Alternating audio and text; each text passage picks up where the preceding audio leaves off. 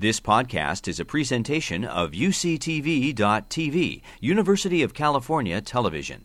Like what you learn? Help others discover UCTV podcasts by leaving a comment or rating in iTunes. I want to just take your minds away from this beautiful place for one moment to just begin by considering for a minute the combustible rock called coal, which has defined the energy era of really the last 700 years. And just to remember that, it was coal that allowed the British Empire to become what it did. It was coal that enabled Germany to rise to a world power to fight and wage two world wars. Coal was decisive to the outcome of the U.S. Civil War here at home.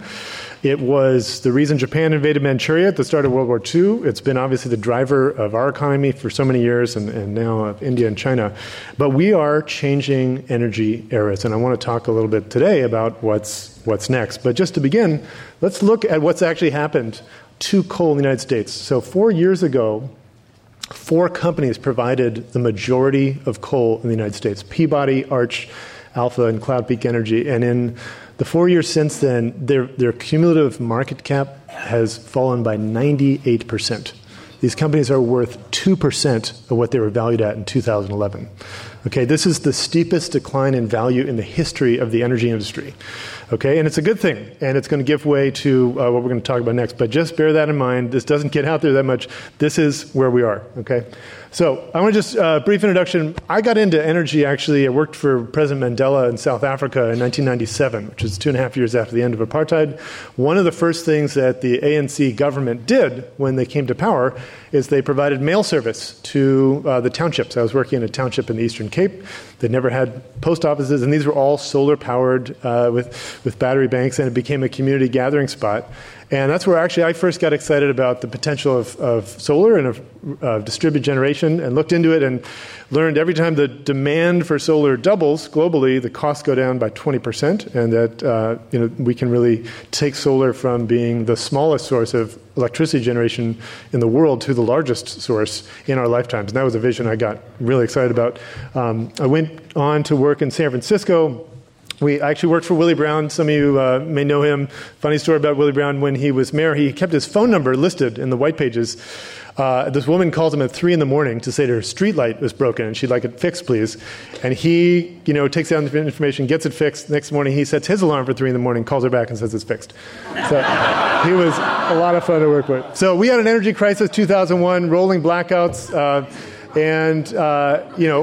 We actually, in every crisis, there's an opportunity. We did a $100 million solar bond initiative to put energy efficiency on public buildings, the convention center, the airport, city hall, and reservoirs, and so forth. So for this talk, I just want to ground us in one fact today on where we are with federal subsidies. People often ask, I think, the wrong question about federal energy subsidies, which is, what is the subsidy this year? Wrong question.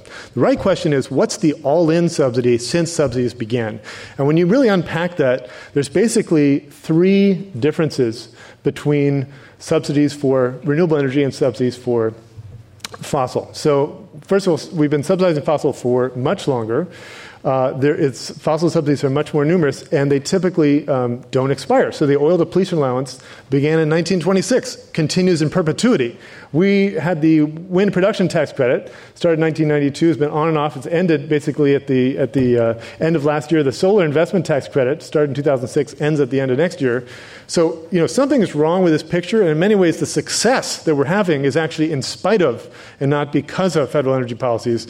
And so it really makes what's happening at the state level that much more important. I want to just also touch on another movement I think we can draw some inspiration from, which is what's happened with marriage equality. This is the number of states where gay marriage is legalized.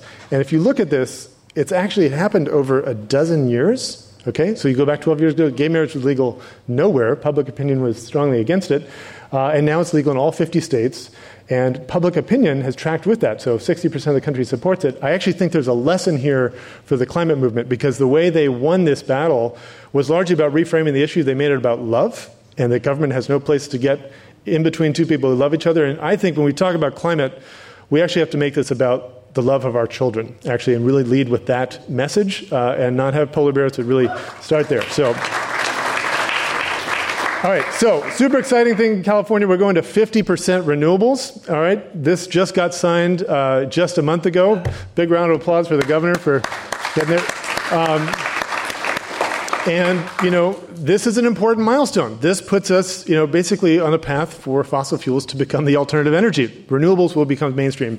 And I want to give you guys a bit of a clean energy tour in California to show you how this is actually happening already. So we are leading the world, actually, and relative to other states as well, with renewable deployment. Texas is second because of wind. There's a lot of fairy tales about what would happen. Our economy would crash, unemployment would spike, there'd be rolling blackouts. None of that has come to pass. But here's what has come to pass. By the way, doing all this, our electricity bills are 18% less than the national average. And by the way, with efficiency as well, important piece of the puzzle. You guys know the story. We started doing efficiency standards in the mid-'70s. Our usage was tracking with the rest of the country. We got commercial, industrial, residential savings. We're using half the energy per capita compared to the rest of the country. And refrigerators, as being an example of that, energy use refrigerators up until standards went into effect, all the industry resisted. Then the energy use plummeted after the standards, and at the same time, the price of the refrigerator went down, and the size of the refrigerator went up, right? In an era where government is being demonized, it's important to remember these success stories. Smart policy can work. Same thing, by the way, with televisions. We did the TV standards in 2009, cut the energy use in half for TVs, saving $1 billion a year for ratepayers, and for plug-in chargers in 2012. All this stuff helps us need to build less power plants in the first place.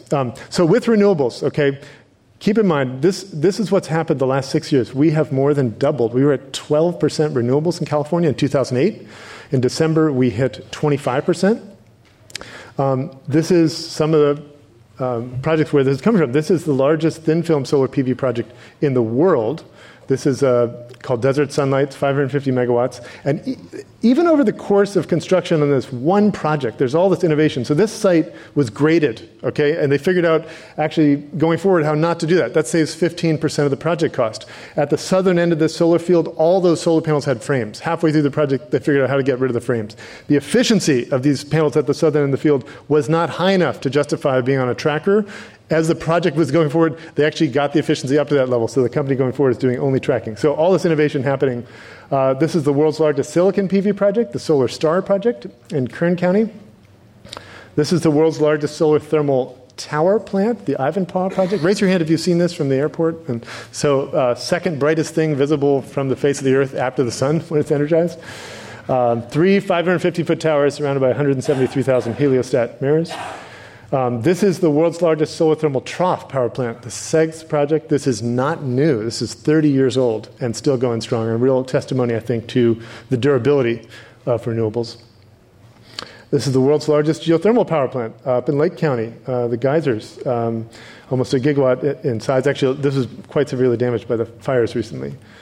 We have also the world's largest iron chromium flow battery out in Turlock in Almond Country. The world's largest wind project in Kern County, the Alta Wind Energy Center. And actually, Kern County, you think oil. Well, actually, the second largest taxpayer in Kern County today is this wind project. So really, every technology category of clean energy, we have the largest project in the world. One good thing is happening, there is environmental impacts even for renewables, but there's great progress here. I wanted to share this example. This is a project called Vasco, which is about an hour south of Sacramento. They had 432 of these small turbines, very, very high RPM, like 45 RPM, and they were on this lattice structure. So birds were attracted to land there. They repowered the site, which means they took down all 432 of those turbines. They put in its place 34 of the new turbines, which much slower RPM, solid steel column. They cut the avian mortality by 70%, and they tripled the energy production. So we're finding ways to really reduce the environmental footprint even of renewable technologies. We also have the largest biomass power plant in the country. That's how, by the way, they load biomass. They take a truck and they back it in and they tilt it up to get the biomass material into the power plant. On new home construction, now 27% of the new homes in Southern California are being built with solar. And what you find, solar is sort of the gateway drug, but then these builders get into building green communities and designing green communities. And there's technologies you wouldn't even have thought of. They have they're a system to actually capture the heat from your used shower water, and they use that to preheat your hot water tank to save $500 a year. So great momentum we're seeing now in new construction as well. And with regard to solar, we passed an important milestone last year, which is we have more employees in the solar industry in California than people who work for the utilities, right? Huge step forward. And companies like SolarCity are hiring, on the order of 800 people a month now. First city in the U.S. to mandate solar on new construction was Lancaster, California, very conservative city, Republican mayor who did this. You can't build a building in the city of Lancaster without a minimum 1 kW solar roof. And by the way, when you do this, you also reduce the likelihood of default. So energy efficient and solar homes are 32% less likely to default because customers have more money in their pockets to pay for the mortgage. So the largest manufacturing plant in the state of California today is Electric Car Factory. Tesla employs over 12,000 people. I worked for 5 years directly across the street from this facility. They had 5,000 people in their old incarnation as NUMMI, a joint venture Toyota and General Motors. And then Tesla came in, bought the site, and they employ over 12,000 people. They're on track to do a $35,000 car that goes 200 miles on a charge. We have about 150,000 electric vehicles and plug-in electrics in California today. We're also seeing electric buses. This is a company we funded as well called Proterra. They're in 13 cities now. This is being manufactured in the City of Industry in California. This bus has a 100-mile range, recharges in 20 minutes. And then with cost reduction, I like this example. Roger Bannister, you all remember, broke the 4-minute mile in 1954. People said, that was a human barrier, couldn't be done. But as soon as he did it, 46 days later, the next record got broken. And in June, we broke 4 cents a kilowatt hour for solar. So that's kind of our victory. Yeah, so I actually was in the solar industry for my career before this. And, in 2000, it was 50 cents a kilowatt hour. So the lowest project in the United States today is 3.5 cents. We have a gigawatt of projects under 4 cents, so it's a very bright future. Obviously, as the price comes down, the market goes up. We have companies like Google and Apple and Facebook that have committed to do 100% renewable energy, and you look at what companies like Apple are doing, they're going way upstream. They're actually building huge solar and wind projects in northern China to power the Foxconn factory where the iPhones are made and so forth. The latest solar customer, this is a solar roof on the White House President Obama put on last Earth Day. One thing that's happening now is the all-electric home. So this is a builder called City Ventures. They're building homes with no gas appliances. So typically in your house today, you have 4 appliances that use gas: your furnace, your hot water heater, your stove, and what else? Your dryer, thank you. And so, as you can imagine, so the electric alternatives for all 4 of those are excellent. As you can imagine, the main holdup is the stove, right? Everybody's used to cooking with the gas. I have a nice gas range. I'm used to that. They now have these incredible electric induction ovens. And what they do to sell these homes, they bring in a 4-star chef who cooks an amazing meal on this electric induction oven. And it works. And they actually have, they're saving $4,500 per home, which is the cost to bring the gas service down the street and pipe inside your house. With the military in California, great momentum as well. We have 30 military bases, and the Navy is actually doing an amazing job. They have a goal to get to 50% renewables by 2020. The Marine Corps has a goal to get to 0 fossil fuel uses on their bases by 2025. They'll still use fuels for the missions, but this is happening. They're actually making great progress and deserve a lot of credit. We're building high-speed rail in California, okay? And it was going to be 100% powered by renewables, and every single station on the high-speed rail network will be a zero-net energy facility. That commitment has been made. With the new economy, I'd take Uber as an example. So Uber is a $50 billion company. General Motors is a $50 billion company, right? Uber didn't exist, 6 years ago, right? So this is an amazing thing, similar with Airbnb. And I think this will happen. It's happening here, obviously, in spite of strong incumbents, and that's very similar to what's happening in the energy field. But just to keep in mind, how quickly change can happen. I mentioned General Motors, and let's just look for a second. It took General Motors basically a century to get to their current valuation of $50 billion. So Tesla started in 2003 and got to more than half of that, $34 billion in 12 years. And you just look ahead, right, at where that's going, and you can kind of see the path that we're on. I want to close actually with a couple success stories I think will provide a little context for the discussion after. I grew up visiting my grandfather in the Adirondack Park. He lived in the Adirondacks in upstate New York, biggest state park in the country. And what was happening there is that in the 70s, they had built to deal with a local air pollution problem in states like Ohio and elsewhere in the Midwest. They built higher smokestacks, got the pollution in the jet stream, comes down to the acid rain. There's 1,800 lakes in the Adirondacks where I learned to fish and swim. 25% of them died. Researchers were finding, loons that there was no fish, and they'd have to fly to other lakes to get fish, and then the chick wouldn't learn and would die. Then George Bush Sr., to his great credit, did the acid rain bill, and what happened is it worked, and actually we cut acid rain emissions by almost 70%, and lakes that were dying in the Adirondacks are coming back to life. Okay, and the same thing happened with the ozone hole. 1987, the Montreal Protocol, we came together as a world community and to deal with the problem of chlorofluorocarbons, and we're now on a path to see the ozone hole completely restored by 2050.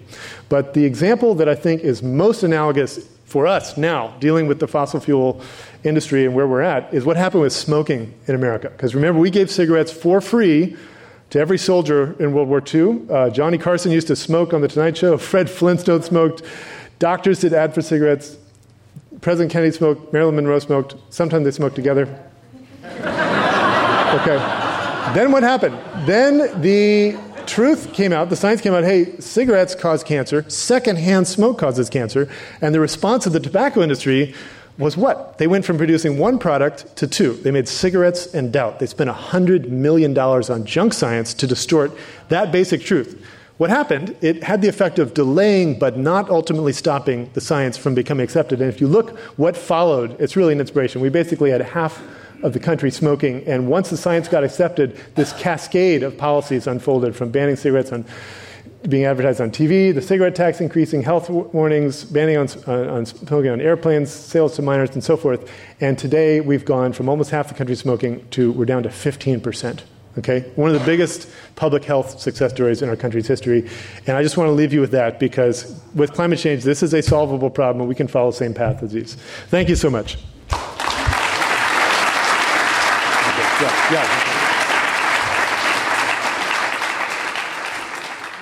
So this report's out on what we call Chapter 3 on technology. It has quite a long title.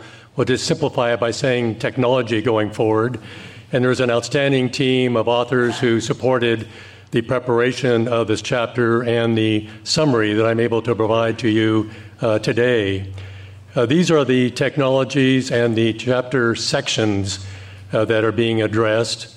Let me just start out with the introduction and build off of the note that Commissioner Hochschild just made with respect to the solar and wind. You can see where it's evolving and emerging and being deployed rapidly.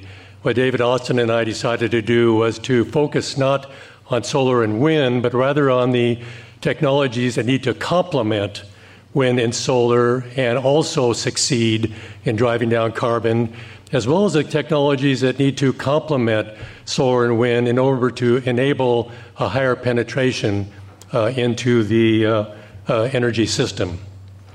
For example, if we look at fossil and renewable power generation, this is the outline of the load that is represented for California over 10 days.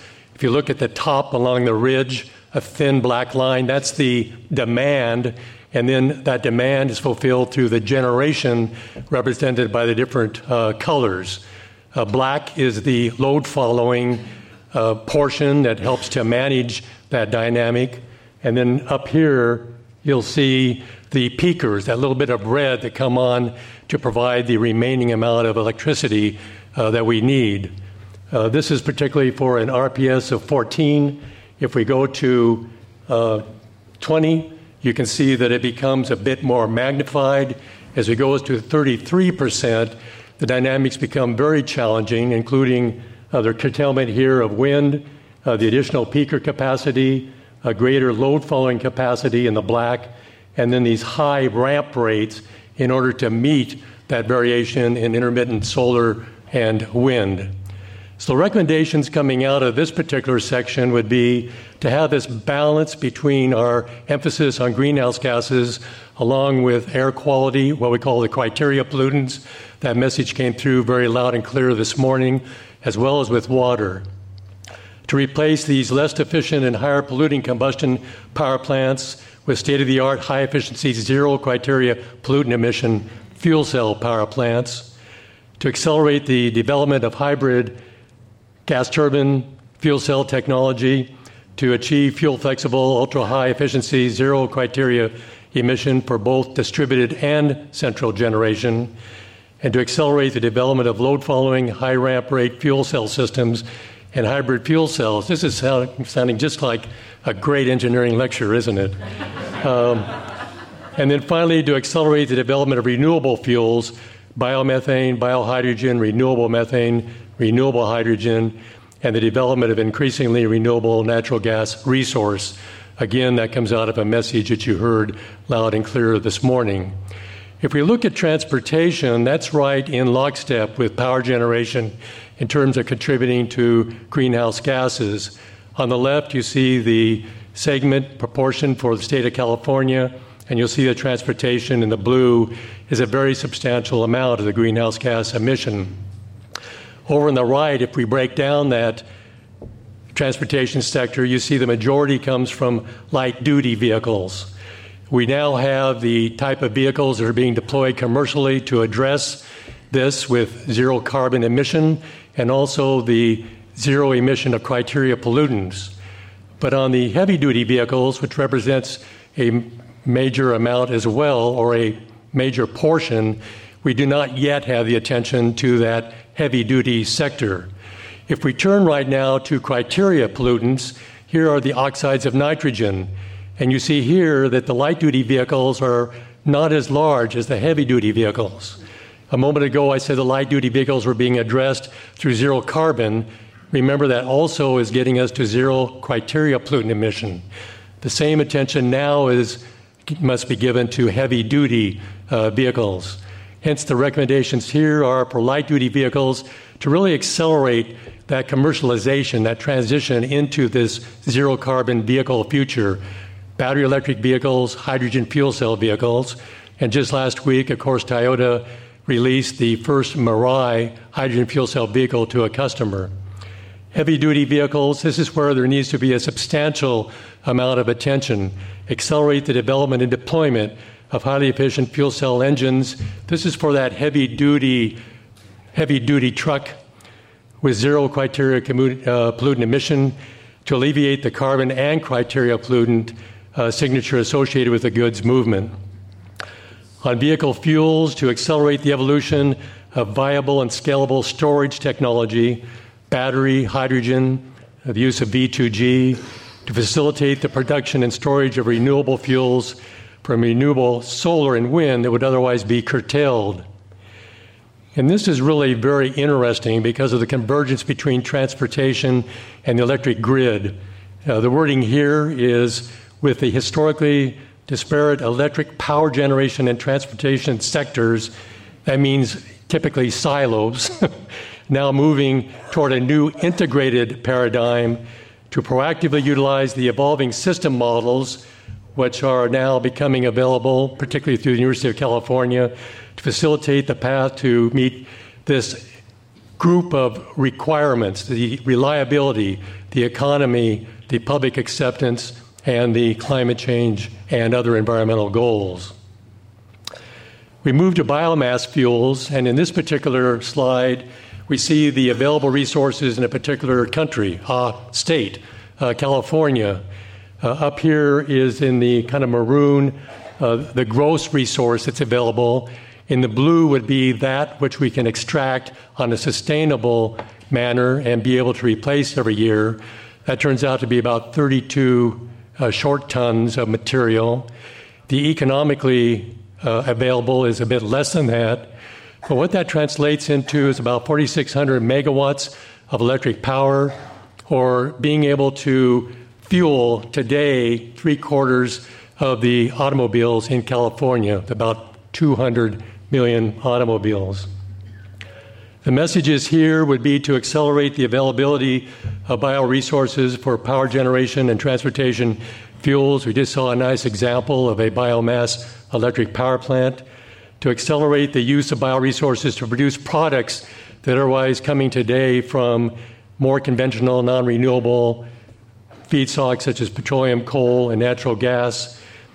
And then third, to accelerate the use of bioresources to increase renewable content of natural gas and fuel both directly and indirectly the dispatchable power required to facilitate this high penetration of variable and intermittent solar and wind generation. This is really a key component for California, for the country, and for the world, is the identification of a clean power source that can provide the management and complement the intermittency and variability of solar and wind.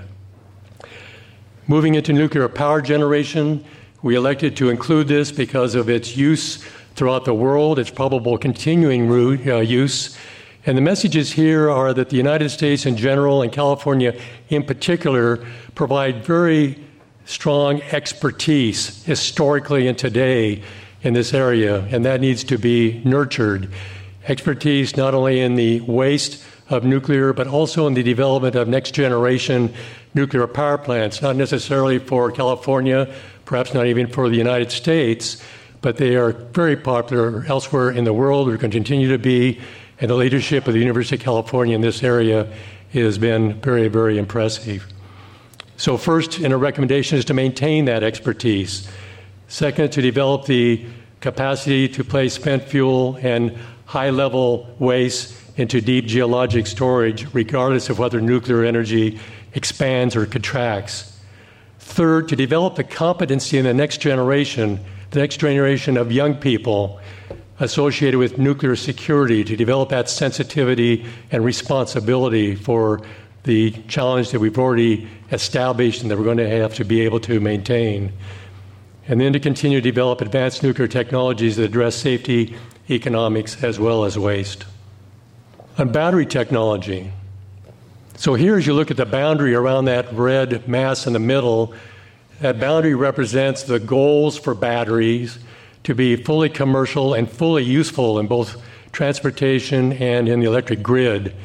This particular diagram is for the electric vehicle developed by the U.S. Advanced Battery Coalition. And in the red is the current state for lithium-ion. So it shows how successful lithium-ion has been, but it also shows the extent to which we would like to evolve lithium-ion or battery technology in general in order to fulfill the requirements that the future demands. This chart demonstrates, again, the evolution of lithium-ion. On the left axis is cost. On the horizontal axis would be the energy density. This is where we are today with lithium-ion. This is where we want to go. You can see many opportunities and challenges, but a lot of research. This will get us to the 200-mile EV. This is where we have to go to get to the 350-mile EV, if in fact we can get there. And just for reference, this is our grid storage target. This is one of the reasons that we speak about hydrogen energy storage, is because of the challenge of getting battery electric storage down to these types of energy densities. But nonetheless, that's a stretch goal. Here, the recommendations are to focus on improving near-term technologies, and you can read through the three specific advances that are identified by the author. To support research and development on grid-scale storage, that's getting to that, how far can we go with battery electric storage in order to provide the energy storage capability that we're going to need today and in the future on the grid. Support R&D for the next generation technologies like lithium metal, manganese ion, etc. And then to foster a formation of public-private partnerships to accelerate the innovations into the market. How about lighting? Well, the focus on lighting is on the LED, and here it is diagrammatically. We're getting more used to that. The public acceptance is rapidly growing. The price is coming down. This is a chart that's interesting just to show the advance in the performance, the efficacy of LEDs. Here is the efficacy. Here is the decades over which that has competed or been challenged by incandescent and fluorescent. And you can see where we are today. We're there. It's a matter now of the deployment.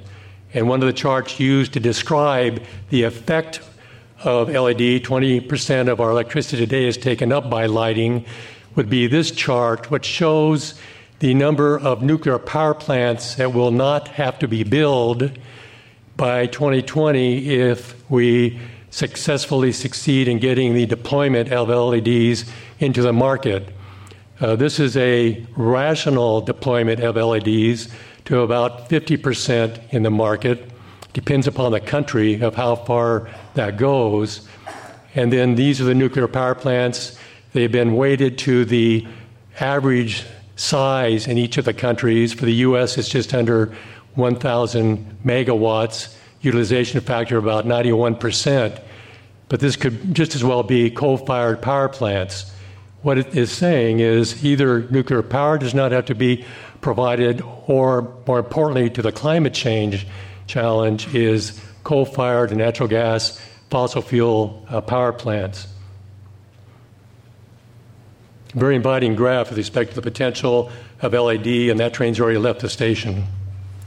Here, to accelerate the replacement of all incandescent, metal halide, and fluorescent fixtures, and then to work through research and development of a 200 lumen per watt intelligent LED system, more and more smarts, optimized for color and brightness, very interesting, in order to improve work and school productivity. This is really getting cool, and building efficiency. Geothermal heat pumps, kind of lost in the background, on the back burner. These are engineering devices to convey energy into and out of the Earth's crust. It depends upon, their effectiveness depends upon the climate zone. What you see here are the different climate zones for California, and then those green dots represent the campuses of the University of California, just to show you that depending upon the campus, a geothermal heat pump might be more effective than another. This is really to replace conventional heating, ventilation, and air conditioning systems with a much more efficient and much lower carbon intense strategy. On this particular plot, it's interesting in that it shows along the horizontal axis the greenhouse gas emissions associated with the geothermal heat pump, and along the vertical axis, the greenhouse gases associated with today's heating and air conditioning ventilation. This 45-degree line represents, zero emission reduction if you were to transform from conventional HVAC to a geothermal heat pump. 20% reduction here, 50% reduction here, 80%, and this just shows the communities around the state and where they would benefit, or in one case, it would be a wash relative to the transformation to this particular technology. If adopted by the University of California, the average would be over a 50% reduction in greenhouse gas, as an example. Recommendations: accounting for climate zones, deploy geothermal heat pump systems to provide energy savings and emissions. Increase the benefits by coupling geothermal heat pumps with other renewable resources into integrated or hybrid systems for even greater returns, taking advantage of synergisms that are available in that space. And then third gets to our chapter on communications. We'll be getting to that. Fascinating chapter in the report that Ram has put together of conveying information, in this case to the local agencies, in order to be more receptive to this particular technology. Smart grid technology, 3.9. So here's the vision of the grid of the future. You can see power plants. You can see green automobiles, some of them battery electric vehicles, some of them hydrogen electric vehicles. You can see batteries here. Solar, of course. You can also see microgrid. Some of you were able to visit this afternoon, and nanogrids, which is basically the grid within a building such as this.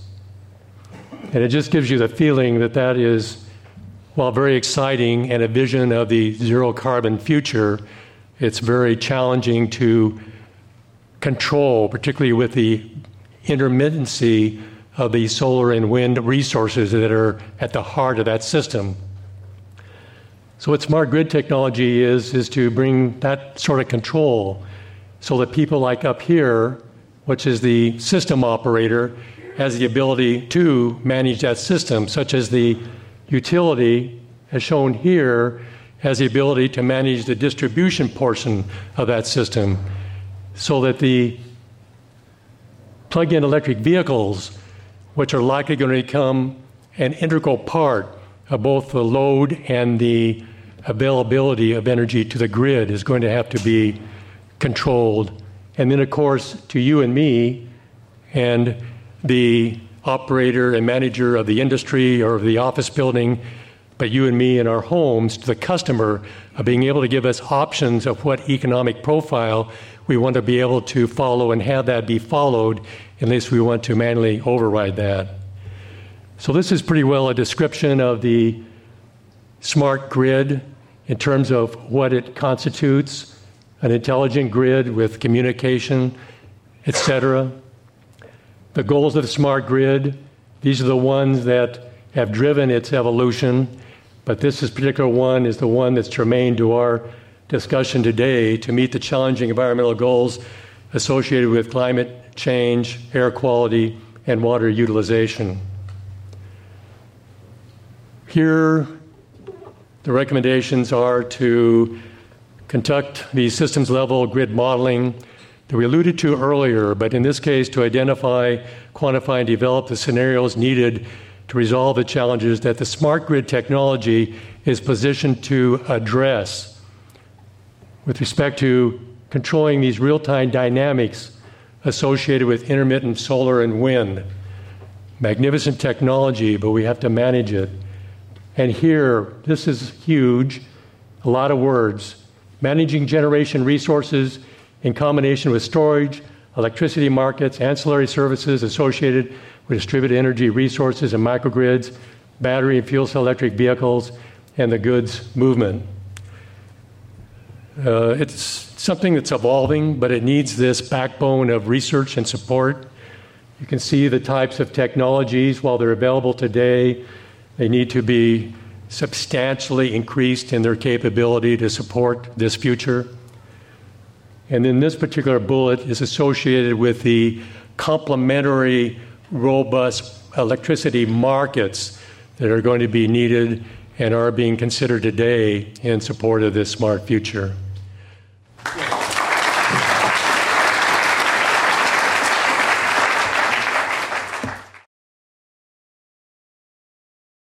Well, once again, thank you all for hosting this and for the incredible work that Ram and everyone else has done. You really did keep the team moving. And as one of the deputy directors, it's been a real pleasure to look at a lot of the results and to talk with the teams. And I think you'll see a lot of the lessons that we've been learning from the other teams in this chapter going forward. And so we have, once again, a really exceptional group, but also with a very large group of people we want to acknowledge who provided input and weren't directly in the author group. And they come from not only the UC system, the national laboratories, and a number of the business, Silicon Valley Business Group and others, LBL and Livermore, all in the team. So it's really been a pleasure to do this. And Chapter 4 is really the ultimate cherry picking. It is what are the great lessons, not about individual technologies, practices on the economic or behavioral side, but what does it take to scale things up? And that's really where California as a system, not just the university, not just the labs, not just the business community, is really this exciting laboratory, and that's really why we're all here. And so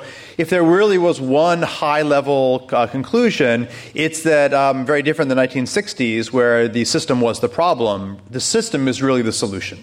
And what we find over and over again in looking at different cases is that you need a dose, or maybe a big dose, of research and development. You need a big dose of deployment. You need a big dose of understanding the markets. But it's really putting all of these things together and linking together what the government does in terms of setting that agenda, what the university system does, what the labs do, and what very creative, forward-thinking businesses do. That's really the critical picture. And again, when we see that full ecosystem, then we do see solutions that scale across the state and scale beyond. And the cases that crash and burn are ones where we don't get that healthy interaction of all of the units. And so this is an iconic picture in the solar field. And we heard from Scott, not looking just at solar, but this is the evolution of different solar technologies. And it's meant to be a blinding blur of different technologies on their own individual innovation paths. This is their efficiency over time, lots of different actors, many from the UC system. That R&D investment's critical, but then was what we heard before. We heard it from Dave from the Energy Commission. We heard it from people in this, earlier in the morning, talking about this learning curve, this learning by doing process, where we consistently see for technologies that we can mass produce, and there are some interesting cases where we don't mass produce, that we often see this 20% decline in prices for every doubling of production. And that is an observation, not a basic law of economics. Max will be able to correct anyone who says it's a fixed rule, but it highlights this path that's brought solar, as just one example, way down in price to the numbers that you heard, 4 cents a kilowatt hour for some systems when it was over 50 recently. That's part one and part two of a process that we see, and Chapter 4 highlights across many cases. And then there's deployment. And so California's million solar roofs is one large-scale example. We'll talk tomorrow about some quite ambitious goals to think about targets beyond that now that California is halfway to that million solar roof goal by 2020. We think the numbers could be actually bumped up quite a bit. But off-grid, developing country energy services for the poor is another whole market. And the lighting products you see off-grid in the bottom were actually the highlight of an event at the White House on Thursday, highlighting the many, many companies, both California, U.S., and more broadly globally based, bringing initially glorified lighting systems with cell phone charging and now very efficient refrigerators and TVs, building up a very large ecosystem of technologies. It's when you get all of these pieces together where we find the successes. And when you break down, that's really the warning for the group. If you don't get all of that together, you really don't get it. Examples of thinking holistically, interdisciplinary about these different issues come in many forms. There was a very important workshop that took place at Irvine earlier this year. And so we have some authors on the project that were the chairs of it. But the lessons were very, very similar. To think about the water-energy nexus, the carbon embodied in water based on its movement, that we need to think about institutional arrangements so we can gather the data across very different modalities, finding ways to develop metrics that look at energy used to move water, water required for energy, impacts on ecosystems, fish, community groups. There's a whole variety of things where we need to consistently be looking out of the comfort zone of individual small groups, whether it's an individual researcher or teams that think kind of similarly. And so finding ways to build those enabling ecosystems so that the system really can be the solution is a critical part of the story. As we think more broadly about it, here's an example tool, and there's a number of groups in the state at both research groups that are not at universities like E3, to university groups at Davis, at UCLA, at Berkeley, and I'll just highlight one example from Berkeley where an energy system modeling tool is utilized to think about how to provide highly robust, reliable energy that meets our environmental and economic cost goals. And this is a project that started off with state support for California, expanded to the WEC, the western part of North America, and now there are versions of this particular modeling tool available for all the countries you see here. Chile, Nicaragua, we're working on Mexico. China was recently released. East Africa, the data is being gathered in parts of Southeast Europe. And the lesson is very interesting. These are all different scenarios with different mixes of technologies, with nuclear in purple, biofuels, as you just heard in the previous talk, here in green, coal in brown, we have hydropower in blue, gray is gas, and then red geothermal, yellow solar, and light blue wind. All of these cases meet that 2-degree goal by 2050. But the challenge is, you see, if we're not efficient, we're going to need more energy, no surprise. But all of these cases get there. So while technology enables a whole bunch of paths consistent with California's goals, there are critical branch points and there are social decisions that the hardware options don't answer. And that's that broader ecosystem of actors. Which ones are better in terms of ecological impacts, in terms of enabling communities, large and small, to generate the energy they need? And if we jump from this picture of the least cost scenarios in 2020 to those in 2050, we see scenarios such as my own personal favorites, the ones where we have greatly decreased solar costs, but also greatly decreased storage costs, things that many people are working on in the system, and our regulators are setting mandates to get storage in the system. We also have cases where if nuclear meets some of the price numbers that have been talked about of carbon capture, all of these meet those targets, but this is not a process that's going to be solved by technology. It'll be enabled by technology, but only solved by us thinking about what are our goals. The carbon goals, the water goals, the job creation and environmental justice goals. Just to kind of highlight the many other cases where this comes up and to point out some of our current failings, we have important issues, as I've just highlighted, for energy, the water case as well, where we need metrics that stretch across not only energy and water, grams of carbon emitted per amount of energy or amount of water delivered, but also effects on biodiversity and communities. We have similar stories in transportation, where the low-carbon fuel standard we mentioned before is a great example of building a framework around metrics, even when those metrics are hard to use. An amazing thing California did, quite different than the European roundtable on sustainable biofuels, is when we came to the really challenging issue of what are the indirect land use impacts of biofuels, California didn't run. This European Commission essentially defined that outside their purview, whereas we took it directly on board. California at the Air Resources Board and now at the U.S. EPA are grappling with the really hard question of what is the indirect land use impact of biofuels. And you've got to do that heavy lifting to get there. And that's, again, enabled by California legislation, supported by the research community to really make that story happen. Environmental justice is an area where many groups are focused, but arguably we could use some strong goals. And I do know, because I wrote it, that a question that will be asked tomorrow of Senator Pavley will be, what are some of the features in SB 32 that we didn't have in AB 32 that we would need to really make it a socially and demographically equitable program, something that we could definitely improve upon from our first effort. And again, this amazing article from the New York Times that many of you have read and are teaching from that kind of show the excesses of home design and community design that don't follow these practices. That is a recipe in what not to do, and it's one that took place in our backyard. So we are far from perfect on this, as we all know. To highlight moving the tools further, many of you we talked about this morning, and President Napolitano, my own Chancellor Dirks, have all highlighted their role in the Cool Campus Challenge. That started out as an Air Resources Board project supported by groups like Next 10 and others, and it's an effort where we are looking back and forth at how can consumers, from businesses to individuals, really get a handle on what are their carbon footprints. So we have an interactive calculator, and when you go to the site, what everyone does first is, of course, put their own zip code in. You can roll your mouse over it, and you can see what the carbon footprint is, averaged over your zip code, and then do your own footprint and see, are you better or worse than the Joneses? And that's what everyone does first. Great lesson of behavioral economics. We're not so good at absolutes, but we're quite good at knowing are we better or not than our neighbor. So we need to utilize those types of tools to move along the process. And so in terms of the data that's come out of this, this is carbon dioxide emissions from households by zip code. And again, that's the map that you can roll over and see not only the fraction of energy that comes from fossil fuel sources, but also the amount that you get kilowatt hours a year, natural gas, fuel oil, the housing budget, and then transportation, goods and services.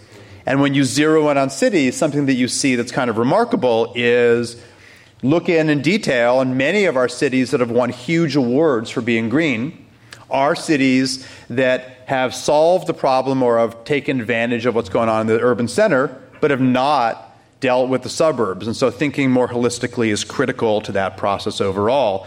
And so as we think through these kinds of issues, we can utilize these tools, and all the campuses are engaged in this challenge. We're giving out awards to cities that are taking advantage of these processes. And this is really a way to bring what we're all working on the research and governance side as an opportunity to work community by community and challenge ourselves to do better. And Doug Rotman will highlight more of how the campuses are moving this along. Thank you.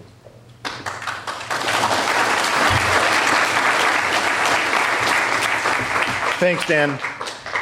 And as we think about scaling, what we're thinking about is how to scale up our influence and scale up those deployments out to larger and larger areas. And critical to that are going to be partnerships, as we discussed before. Partnerships include those between campuses and labs. Secondly, we see very, very strong partnerships between the UC and state entities and federal entities. And finally, the all-important aspects of making sure the industrial partnerships are there, because they will be the ones key to making those deployments happen. But in the UC area, we have really, really lucky in that we have golden nuggets of innovation already ongoing at these campuses. And I have just highlighted a few here. Each campus has their own, but just to bring out a couple. Right here, how many went to the San Diego microgrid tour? It was really, really fantastic. We spent some time out there. We saw that within campus, they are already generating 85% of all their demand on campus here. Really fantastic. And they have now linked that with a very strong and large test bed of energy storage devices. Very, very excellent. Right next to all of their smart grid area. And that, I think, is going to be a test bed and for people to come try out new ideas and bring this thing to larger and larger scales. They've combined those two right next to each other, and they are now becoming a real avenue of expertise. And how do you combine production with storage to offset that demand, increase the efficiency, as Scott mentioned, like that. That's really, really powerful. And what you're seeing is because of that kind of capability at these campuses, manufacturing locations are bringing their jobs and bringing their skills near these campuses. There's a solar manufacturing site nearby, creating jobs. It's that sort of research, that sort of test bed, and that sort of manufacturing ecosystems that can really help branch out these solutions across to a larger and larger scale. Again, how many people have gone to UC Davis West Village? Really great, great place. If you have never been there, please do visit. They have 2,000 people on staff, on site. They're living. This is a real living laboratory now. They are producing 4.1 megawatts. 82% of all their energy use is by renewable means on site at that West Village. Really, really important showcase here for how deep energy efficiency can really play a deep role. They made a big study in their West Village of just how much can you drive down this efficiency area. And they were able to, in a place where people are living all the time, they have found ways to achieve 50% more efficiency out of living these areas than the California code now handles in its own. So this is a showcase of how you can do this in a living laboratory, people living there, all the lessons learned. They're now expanding that out into anaerobic digesters for waste and fuel from that, smart lighting and EV car charging, many, many different aspects. They're bringing this out to a larger scale. And to the point that now folks from around the state, around the nation, around the world are coming to Davis to analyze what they're doing. Can we learn from that experience and bring that out to the rest of the world? Finally, in LA, as many of you know, I forget the exact number, but a very large percent of all the energy used in the United States and the world are in urban settings or mega cities. They are really the crux of where you can establish huge energy savings and sustainability avenues. And UCLA has taken on a huge task. They are now partnered with LA, and they have 3 goals in this partnership. One, they want all 100% of energy used and transportation used in the city of LA to come from renewable resources. That's all of the energy used and all the transportation used in LA. That's a very, very large task. Next, they want all of their water used to come from LA sources. 100% of water come from LA sources. And finally, you want to do this all within context of a very sustainable, rich, wonderful ecosystem of plant life and biodiversity. That is a very, very large task. And they have over 150 faculty now working on this, doing great work. The next thing is a 5-year plan coming out soon, and to full deployment out by 2050. But those are 3 examples of the rich innovation that's going on at these labs that we can scale up to larger and larger regions. We heard this morning about the great work from UCOP in working with industry to bring 80 megawatts of solar online in the state. That's a great example of how the UC leadership can drive this forward in a larger and scale-up way. And UC Merced is one of those recipients of that, and they are now ramping up their renewable on-site plus this UC resource in the Central Valley. They may likely become the first UC campus to be carbon neutral well before 2025. It's an example of on-site renewable, purchased renewable, and biofuel or renewable fuel cells. So this is really example. Those, again, are expanding our scales out to the state and out to the nation.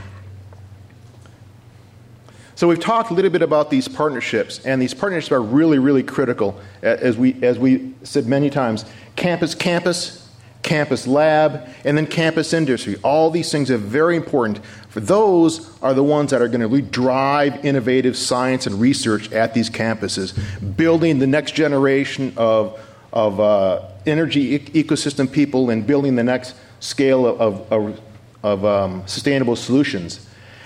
We also really think these intersectoral partnerships are going to be really important. Can the federal and the state governments get together with the UC to drive these solutions on a really large scale across the nation? I'll jump down. Maybe this could be done by achieving uniform goals, put out some really large stretch goals of renewable energy generation cost of any types. We don't need to be prescriptive here. How about energy technology performance goals?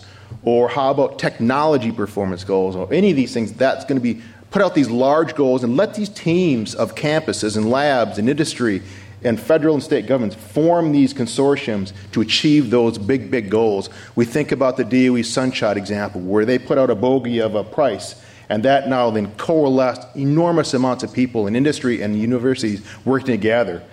And again, I want to stress over and over again the importance of these industrial partnerships. They are the ones who can help us deploy those themes out on campus or elsewhere. Working in these partnerships, working with industry, and putting forth these large-scale, big task-driven goals, we think we can achieve these kind of scale-ups on the state and the national and the global side. This should be probably the largest scale-up that one can imagine if we can actually engage from the United States, UC, into the California, all the way out to the UC bilateral in China. That would be a monumental achievement for the state. Thank you. You've been listening to a podcast by University of California Television. For more information about this program or UCTV, visit us online at uctv.tv.